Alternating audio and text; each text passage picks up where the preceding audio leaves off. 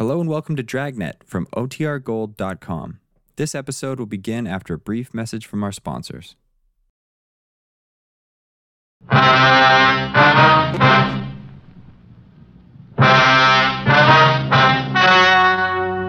story you are about to hear is true. Only the names have been changed to protect the innocent. Fatima Cigarettes, best of all long cigarettes, brings you Dragnet.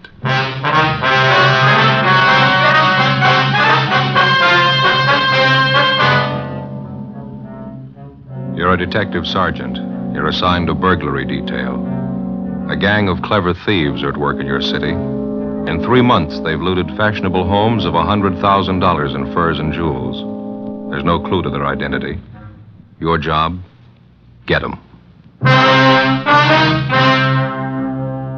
In Fatima, the difference is quality. Yes, in Fatima, the difference is quality. Quality of tobaccos. The finest domestic and Turkish varieties, extra mild, superbly blended, to give you Fatima's much different, much better flavor and aroma. Quality of manufacture. Smooth, round, perfect Fatima cigarettes. Rolled in the finest paper money can buy. Manufactured in the newest and most modern of all cigarette factories. Quality. Even to the appearance of the bright, clean, golden yellow Fatima package. So compare Fatima yourself today. You'll find Fatima gives you all the advantages of extra length, plus Fatima quality, which no other king-size cigarette has. Yes, light up a Fatima. Your first puff will tell you, Ah, that's different. Because in Fatima, the difference is quality.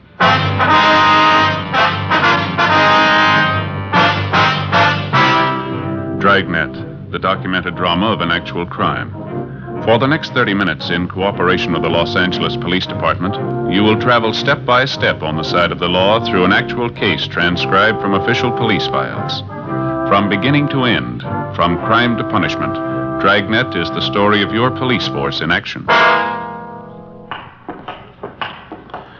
It was Wednesday, January 10th. It was cold in Los Angeles. We were working the day watch out of burglary detail. My partner's Ben Romero. The boss is Captain Wisdom. My name's Friday. It was 11:15 a.m. when we got back to the city hall. Captain Wisdom's office. Hi, Skipper. Hi. How'd you make out? Not too good. Same old story. Anybody in the house when the thieves broke in? Yeah, the children's nurse was there. She said the burglary took place about midnight. She was asleep in bed at the time. Uh-huh. The nurse said she woke up when she heard the thieves forcing their way in through a side door. She jumped out of bed, ran for the telephone in the hallway, and they grabbed her before she could reach it. Do her any harm? Well, a little, yeah. They tied her up, locked her in a closet. Same MO as the other job, Skipper. 3 men. Each of them wore gloves and a mask. They took all the furs and jewelry they could find, nothing else. Nurse give you the same general description on the 3 of them? Yeah, it's not going to help much. Said 2 of the men were tall, medium build, and one was short, heavy build. She was so rattled she couldn't even remember the clothes they had on. 12 jobs for the same gang in 3 months. We don't even have a good description of them. How slow can we move? Doing everything we can, Skipper. Excuse me. Burglary, Wisdom? Uh-huh. Not until 2 o'clock? No, that's all right. 2 o'clock sharp. Right. Bye. Just had an appointment canceled out. How about a cup of coffee downstairs? Yeah. I didn't even have a chance for breakfast this morning. Fine with me. You grab my hat, will you? Yeah, I'll get it. Here you go. Thanks. Guess you talked to the owners of the house, huh? The place was broken into last night? Yeah, we did. Mr. and Ms. Peterson. They got home a couple hours after the burglary, took a quick inventory. What'd they find missing? Furs and jewels, same as the other jobs, almost $12,000 worth. That's the biggest haul yet. I don't have to spell it out for you. We need a break on this thing. We need it bad. More pressure from the front office, huh? Coming from all sides. The victims, their insurance companies, newspapers. They got a right to cry. Those thieves have been grabbing furs and jewels for 3 months. We're doing everything about it we can do, Skipper. Planning stakeouts, working on informants, running down every lead we can get our hands on. Covered every angle I can think of. They don't worry about the angles we cover. They want results. They want their property back. Yeah, go ahead, Skipper. Go ahead. Now, how about the stuff they took on the job last night? You get it on the stolen property list? Yeah, it's all listed. That's one thing that really gets me. What are the thieves doing with all that stuff, the furs and the jewelry? We've had every pawn shop in the city on the alert since they started working. Checked on every possible outlet we know of, any place they could use to dump the stuff. They haven't turned up a trace of it. No results from those APBs you got out? Well, yeah, a few, but none of them have panned out. How about trying the cafeteria here? They got pretty good coffee. Well, yeah, me. that's a good idea. Why don't you two grab a table? I'll get the coffee. Right, Ben. Oh, hold the cream on mine, will you? Right, Skipper. How's this? Is this all right, Skipper? Yeah, it's fine. 3 chairs? Yeah. Okay.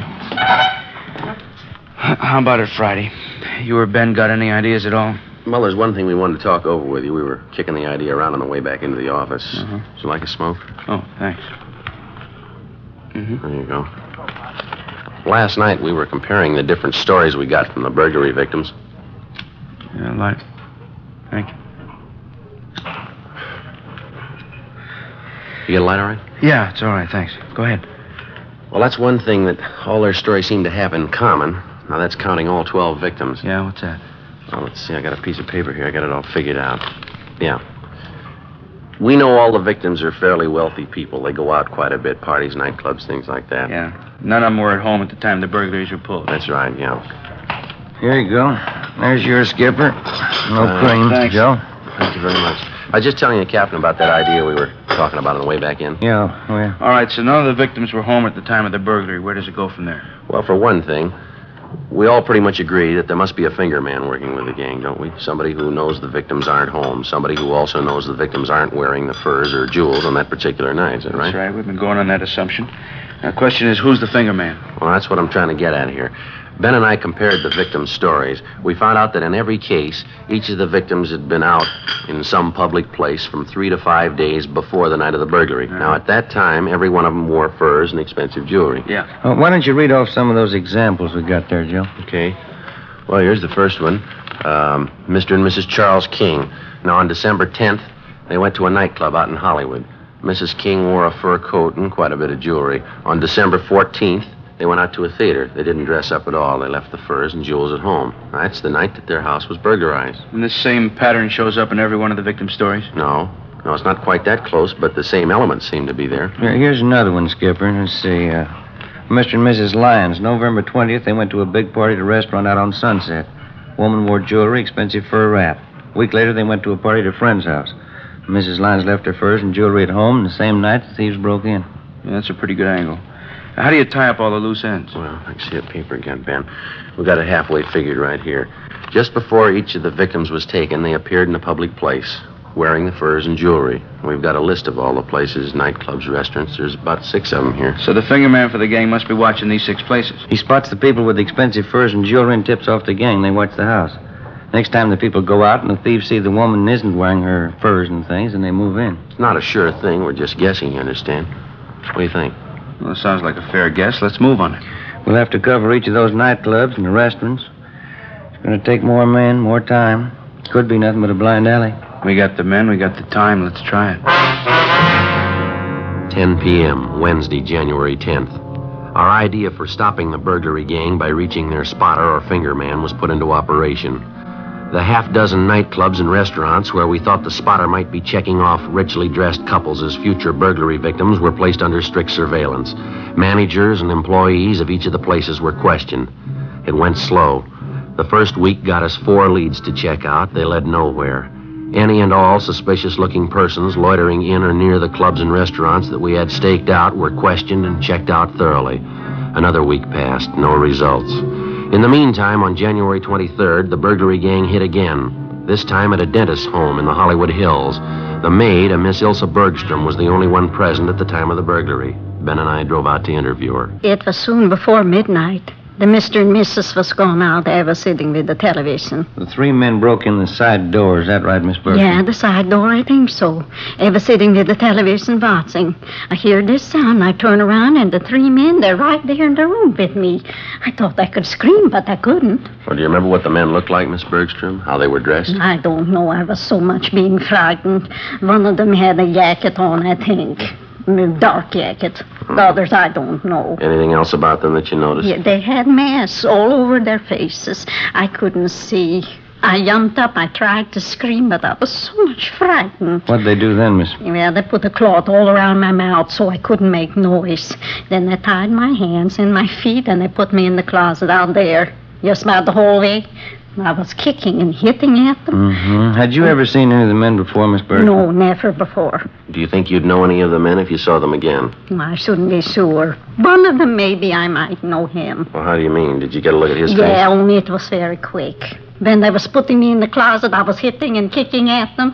One of the men, I knocked his hat off. It fell on the floor. I pulled at the thing on his face, the mask. Almost it came off. Well, from what you could see, what did the man look like? Blonde hair, I can remember. It's not so much on top here. It's only on the side here. And there was right there by the forehead here, a scar going over that way. Yeah. Was he a big man, do you know? As big as the other two? No, he was a smaller man. He was bigger this way, fatter. Yeah.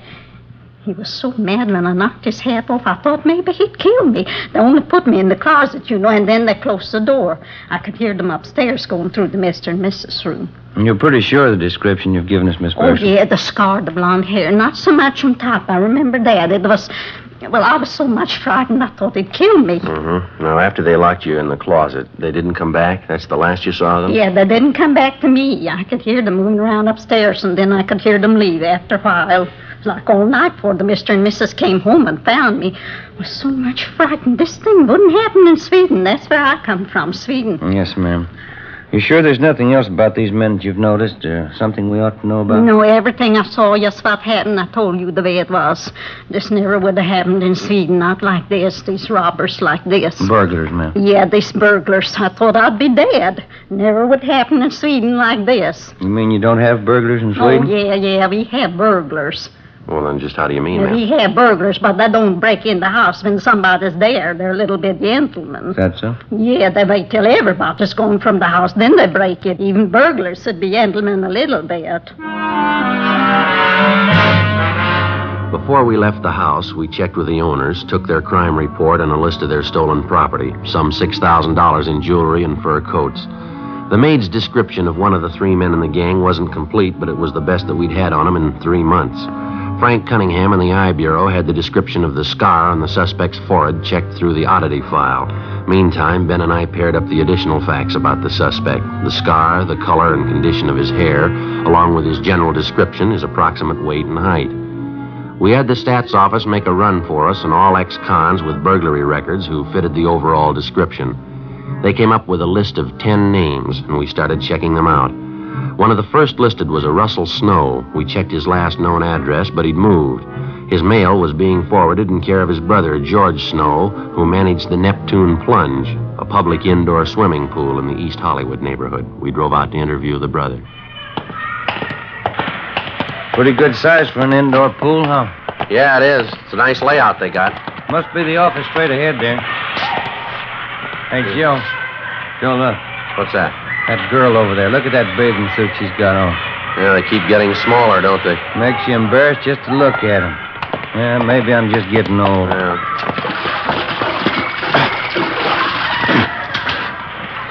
Yes, sir? We're looking for George Snow. Yeah, I'm him. Police officers, Mr. Snow, like to talk to you a few minutes if we could. Oh, yeah. Hey, let me grab a towel over here. Get dried off, Phil. Sure. Come on over. Pull up one of these deck chairs here. All right, thanks. Thank you very much. Well, what is it, officers? What can I do for you? You have a brother, isn't that right, sir? A Russell Snow? Yeah, that's right. Russ is my brother. Anything wrong? Well, we'd like to locate him if we could. Do you know where we can find him? No, don't think I can. Last I heard from Russ was about 6 months ago. Said he was going to take a job in Minneapolis. Mm-hmm. Not in trouble again, is he? Not that we know of. We'd like to locate him, that's all. I don't think I can help you much. Russ isn't much of a letter writer. Only time I hear from him is when he's in town. We've checked at the last place your brother was staying. They told us he left word to forward all his mail here to you. Is that right? Yeah, that's right. Russ asked me to take care of it. No letters have come through so far, though. Mm-hmm. Were you to hang on to his mail or send it on to him in Minneapolis? No, I was going to hang on to him. Russ said he'd pick up his mail next time he was through. As I say, that was 6 months ago. I haven't seen or heard from him since. Then you wouldn't know if he was actually in Minneapolis or not. But no, I wouldn't. Guess you know my brother Russell had a police record. Yes, sir, we do. He had that trouble a couple of years ago, that burglary rap. I think Russ learned his lesson. Are you your brother's only living relative? I mean, is there anyone else in town who might have heard from him? I don't know, officer. Excuse me just a minute. All right, kids, no running around the side of the pool, you hear? You slip and break your neck.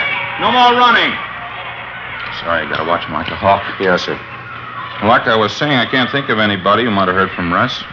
I'm his only relation, but he does have a few friends around town. I mean, legitimate fellas, you know. Yeah, huh? They come around once in a while, drop in and say hello. Have any of them heard from your brother?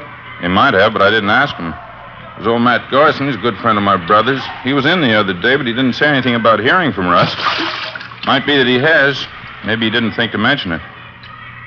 Where does this Matt Garson stay, do you know? I really couldn't tell you, officer.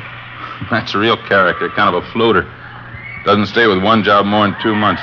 Like last week when he was in here. Yes, sir? He's a real pitchman. Gave me a big sales talk. Biggest bargain on earth.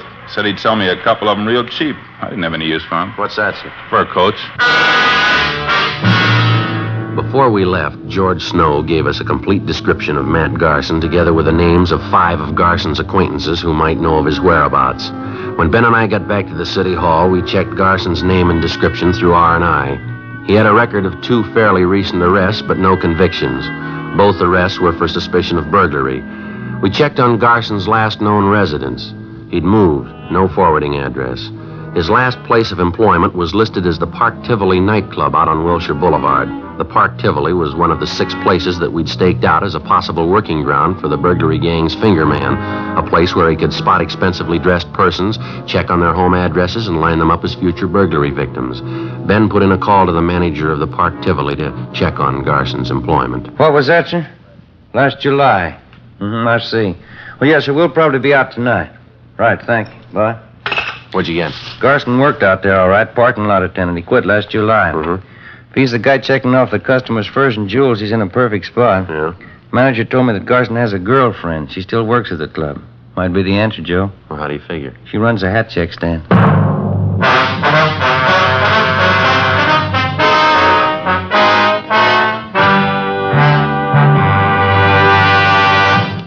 You are in the communications division of a Metropolitan Police Department, the teletype room.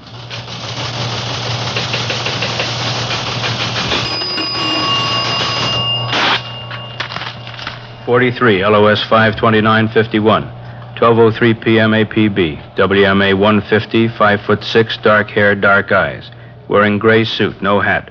Suspect is wearing glasses. Heavy build, 22 years. Suspect is armed with blue steel revolver. Any information? Forward. You have just heard a teletype description of a suspect.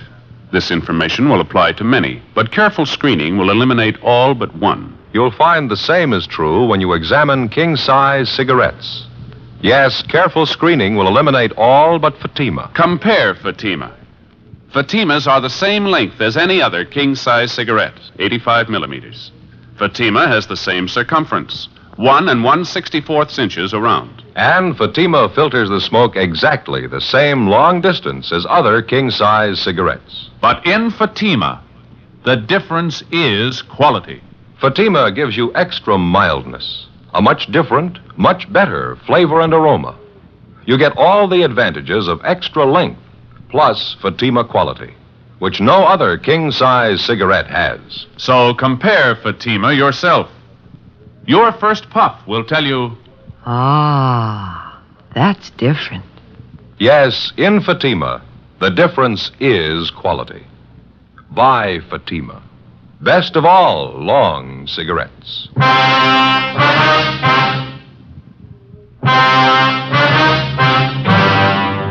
One of the biggest problems that faces a police officer working the burglary detail is not only apprehending the thief, but also recovering the stolen property. Dozens of criminals of this type will spend 5, 10, or even 15 years in prison if they know that on their release they will have a stake of thousands of dollars in stolen property which they've hidden somewhere to start over again with. Thursday, January 26th, 5 p.m. We got out a broadcast and an APB on the burglary suspect, Matt Garson. Then we began checking back on his girlfriend, Virginia Ramsey, who worked as a hat check girl at the Park Tivoli nightclub on Wilshire Boulevard. It was one of the 6 probable places where we thought that the finger man for the burglary gang was lining up potential victims. Despite the fact that she often associated with known criminal suspects, the Ramsey girl had no previous criminal record herself. That night, after she reported in for work at the club, Ben and I checked her apartment. In one of the closets, we found 3 expensive fur coats. They were all identified as property taken in previous burglaries by the gang. In a strong box in the desk, we found a half a dozen pieces of expensive jewelry, also identified on the stolen property list. Ben and I got in the car and drove to the Park Tivoli nightclub. Your hat, sir? Check your hat? Your name Virginia Ramsey? Yes, that's right. Police officers, Miss Ramsey. Like to talk to you downtown. Beg your pardon? I say we're police officers. Here's our identification. Like to talk to you downtown. What's it all about? I haven't done anything. Then there's no reason to worry. We'd just like to ask you a few questions, that's all. What about? A man by the name of Matt Garson. I understand you know him quite well. No, I don't know him. I don't even know what you're talking about. Want to get your coat, Miss Ramsey? We'll talk it over downtown, huh? I'm working now. Listen, I won't be off till 2 o'clock. I can't just walk off the job. We just talked to the manager. He's going to have one of the other girls take your place. Do you want to get your coat, please? All right.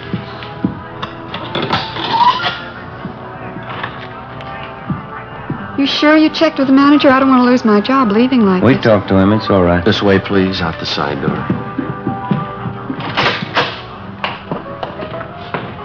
I'd like to know what this whole thing's all about. I think I have a right to know, pulling me off a job like this. We told you, Miss Ramsey, it's about a friend of yours, Matt Garson. He used to work here at the club, didn't he? I wouldn't know. A lot of people work here. I don't know them all. Why should you want him anyway? Do you know him? I think I might, yes. Not sure. Why do you want him? For interrogation, just like to ask him a few questions. Why? You ready to admit that you know Garson? I think I might. Yeah, I know him. Want to get in, Miss Ramsey? Still don't know what it's all about. Why do you want Matt Garson? Same reason we want you. Suspicion of burglary. You don't know what you're talking about. You can't prove anything against me. We already have, miss. Huh? We found 3 fur coats in your apartment. There was some jewelry there, too. Those things are mine. Every one of them. They're all mine. All right, come on. You're wasting time. They're stolen property. You know that. How about it, miss? You want to tell us about Matt Garson? Where is he? I told you. Told you the first time. Yeah? I don't know him. 10 p.m. We drove the suspect, Virginia Ramsey, downtown to the city hall and took her to the interrogation room. We questioned her continuously until well past midnight. She refused to admit anything. We gave her time to rest a little and sent out for some food. Then we resumed the interrogations. 2 a.m. The Ramsey girl still refused to admit any connection with Matt Garson, his friend Russell Snow, or any members of the burglary gang. We stayed with it. By 4 a.m., we'd halfway convinced her that protecting the members of the gang wasn't the answer, that the best thing for her to do would be to cooperate. 5:30 a.m. Can I have a cigarette? Yeah. Here you are.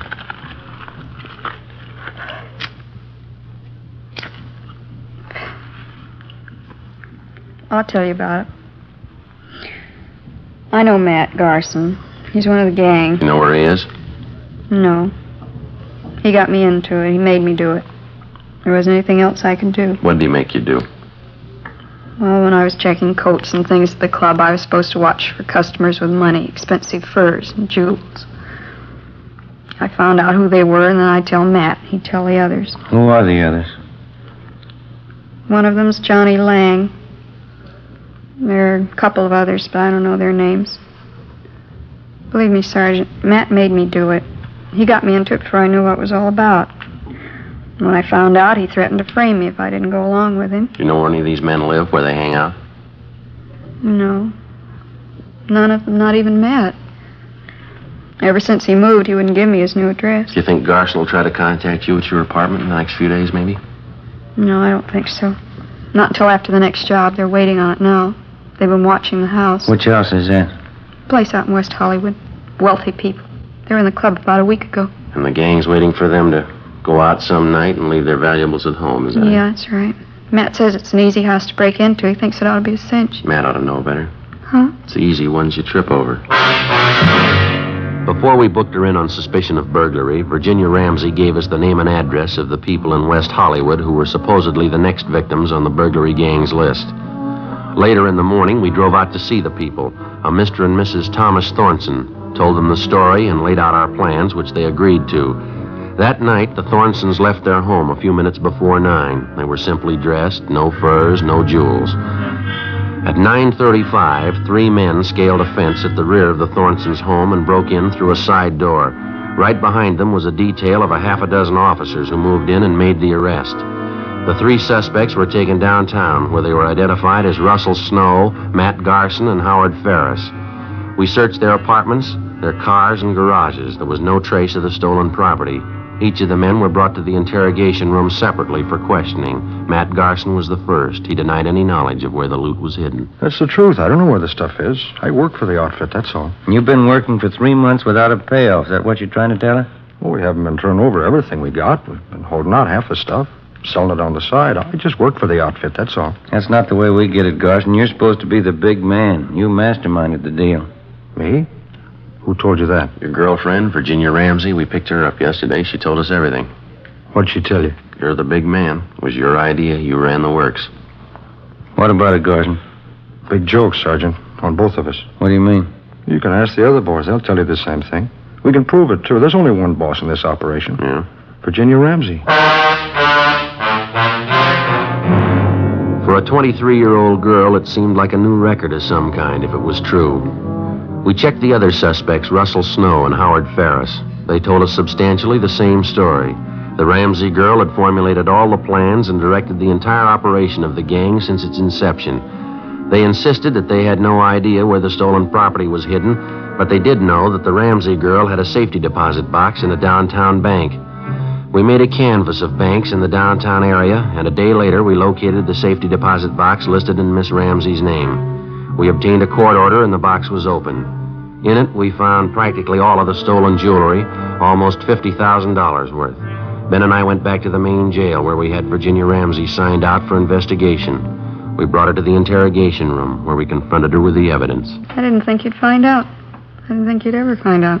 How about the furs, Miss Ramsey? I got the key. You can have it. I rented a private garage. I got them stored in there. All of them? Just about, yeah. You picked up the others in my apartment. How'd you manage to run this whole operation? Those men you had working for you, you cut them in for practically nothing. They were experts, the best in the business. That's why I hired them. They were the best. It's too bad. Should have worked out. Too bad it didn't go. You had a pretty fair run. Wasn't half bad for me, was it? I'm only 23. First time I ever tried anything like it. What gave you the idea? I don't know. I wanted things. Pretty smart setup, though, don't you think, Sergeant? How's that?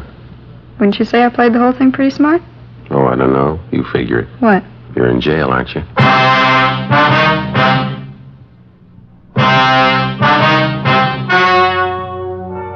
The story you have just heard was true. Only the names were changed to protect the innocent. On March 28th, trial was held in Superior Court, Department 89, City and County of Los Angeles, State of California. In a moment, the results of that trial. Now, here is our star, Jack Webb. Thank you. Friends, if you smoke a long cigarette, I want you to get acquainted with Fatima's. This weekend, for instance, when you're relaxing and taking it easy, you'll really appreciate Fatima's better flavor and aroma. And I know you'll like Fatima's extra mildness. Make a note tomorrow. Buy Fatima's in the familiar yellow carton.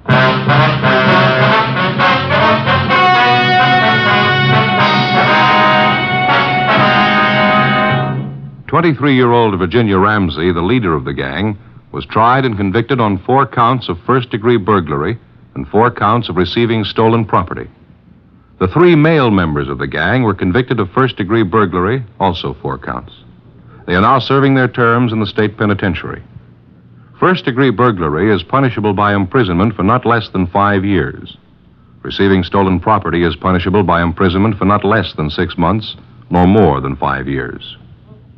Ladies and gentlemen, vacation time is here again, and a great many of you will be taking trips in your automobile. Danger is never absent from the highways of America. Be careful. The care you take may save a life, and that life may be your own.